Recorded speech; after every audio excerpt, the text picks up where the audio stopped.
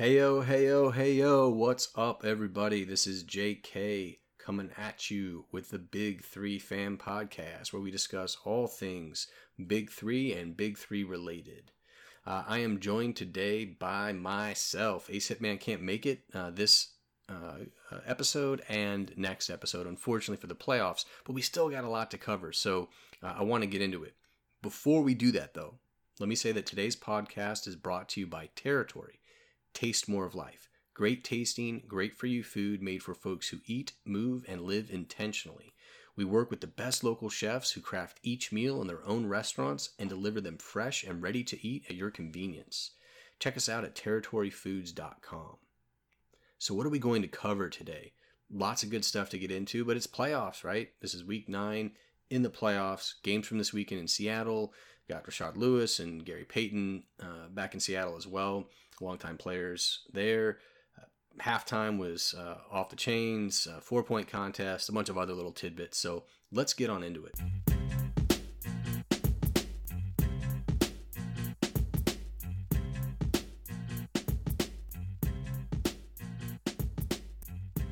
First off, games from this weekend. So overall, big headline is that Trilogy and the Three-Headed Monsters are heading to the first ever Big Three championship game. This is going to happen on Saturday, not Sunday, the usual game day, August 26th, Saturday, August 26th, at the MGM Grand Garden Arena in Vegas.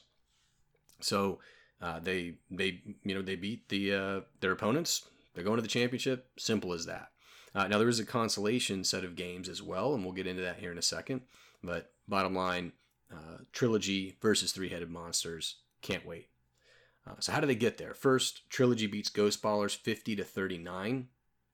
Rashad McCants, steady Eddie, consistent all season, 19 points in this game. They knock off the Ghost Ballers. Al Harrington, 14 points. But, they didn't shoot that well. In fact, the entire day, most teams didn't shoot that well. I think Trilogy came in with 47% of their shots, and we just expected a little bit of a higher percentage. It may be related to just amped up defense across the board, but it was a little bit lower than you might have expected. I will say that even though it was 11 points, the Ghost Ballers definitely put in a fight, but they ran into the same thing. They just didn't make a lot of shots. So you'll see this has just been consistent throughout the season, not the season, excuse me, the playoffs, right? Just throughout the playoffs. But anyway, the next game was Three-Headed Monsters over Power. And this game, a little bit of a different game, right? But Rashard Lewis, Abdul Rauf combined for 37 points, which helps the Three-Headed Monsters get to the finals. And what's awesome is, of course, Gary Payton is coaching the Three-Headed Monsters. So Rashard Lewis, Gary Payton, back in Seattle, where their team was, in their view, ripped from the city and taken to Oklahoma City. So awesome homecoming, awesome win, and we'll see if they can close out the season with a victory heading into this next weekend. It would be pretty sweet. It would be pretty awesome. I know Seattle really wants to have a team back there, and I know the NBA has got that high on their priority list as well. But anyway, back to the game. Really, it was Lewis and Abdul Rauf that led the way there. I don't think anyone else even got over 6 points on the team. But again, it's like low shooting percentage. It was like 35-36% with them, so it was just enough to get to eke out the win there. And Power had a well-balanced attack. I think Deshaun Stevenson was 14 points, Katino Mobley 13, and Jerome Williams I think was 12. But again, 31.4% from the field. Katino Mobley he took a ton of shots to even get those 13 points. And it was the battle of the Graybeards, Abdul Rauf and Katino Mobley, as we like to talk about. But Abdul Rauf and the Three-Headed Monsters, along with Gary Payton, Rashard Lewis, they make it past. They go to the finals, and both Power and Ghost Ballers are done. So there was this other set of games, though, too, right? They want the league to play. They want everyone in the league to play. It makes sense. You only got 8 teams, and you're doing single elimination games for the playoffs as opposed to any kind of a series. And I'd be interested to know if they would go to a series in the future, because as we know, such a short season, just playing everybody a couple of times, playing so few games, and then on top of that, single elimination in the playoffs. It's tough. I think when you look at the number of people that were at the games, there were a ton of folks there. Those arenas, if they weren't sold out, they were close to sold out.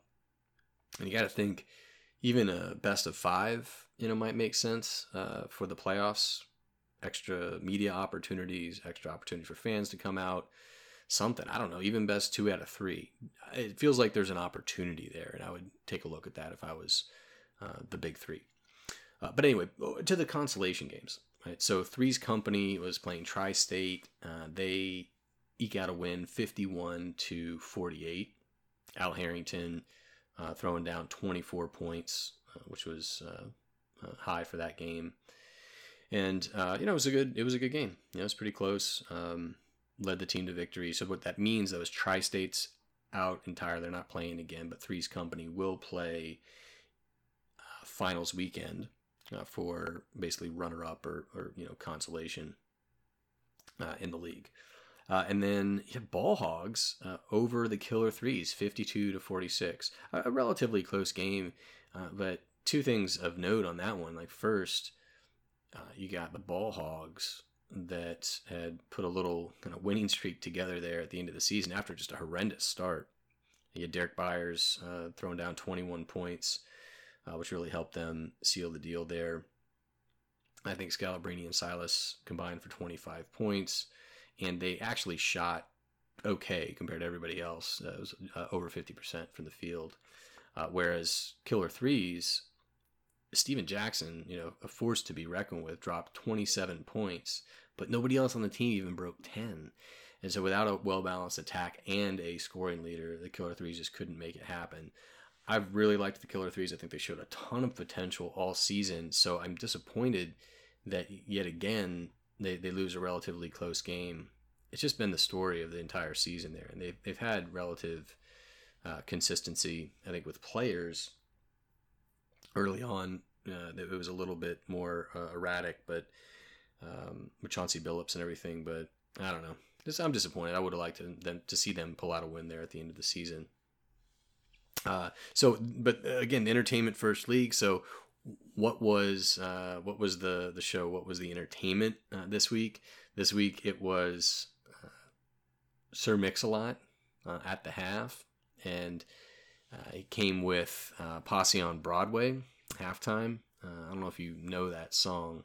It's not one of his more popular like national hits, like Baby Got Back or something like that, right?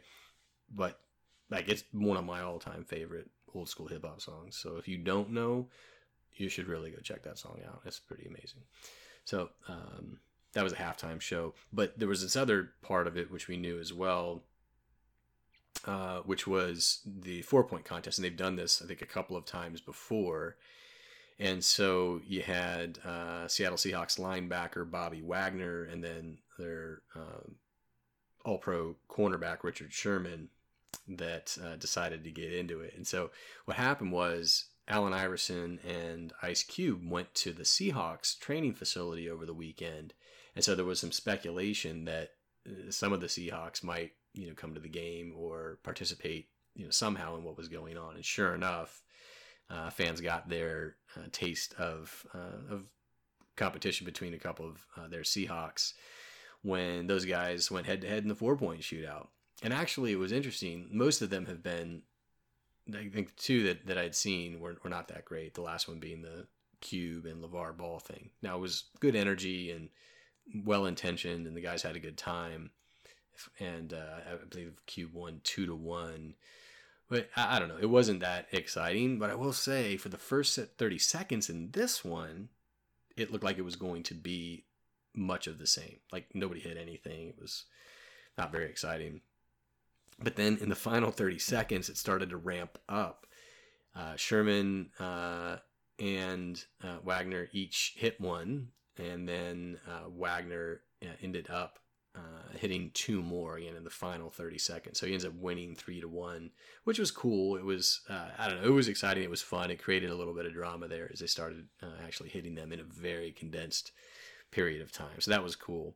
So all in all, you end up with the consolation games, eliminating Tri-State and Killer Threes, the primary bracket eliminating Power and Ghost Ballers, and then you have in the consolation game Three's Company against Ball Hogs, and you have Three-Headed Monsters against Trilogy. So Three-Headed Monsters and Trilogy, the teams that led the way the entire season with the best records, and so it's suiting that they go head-to-head in the finals. We'll see if Trilogy can cap a undefeated season this weekend. Of course, this weekend, as you may recall, is also the weekend of the Conor McGregor and Floyd Mayweather fight, which displaced the teams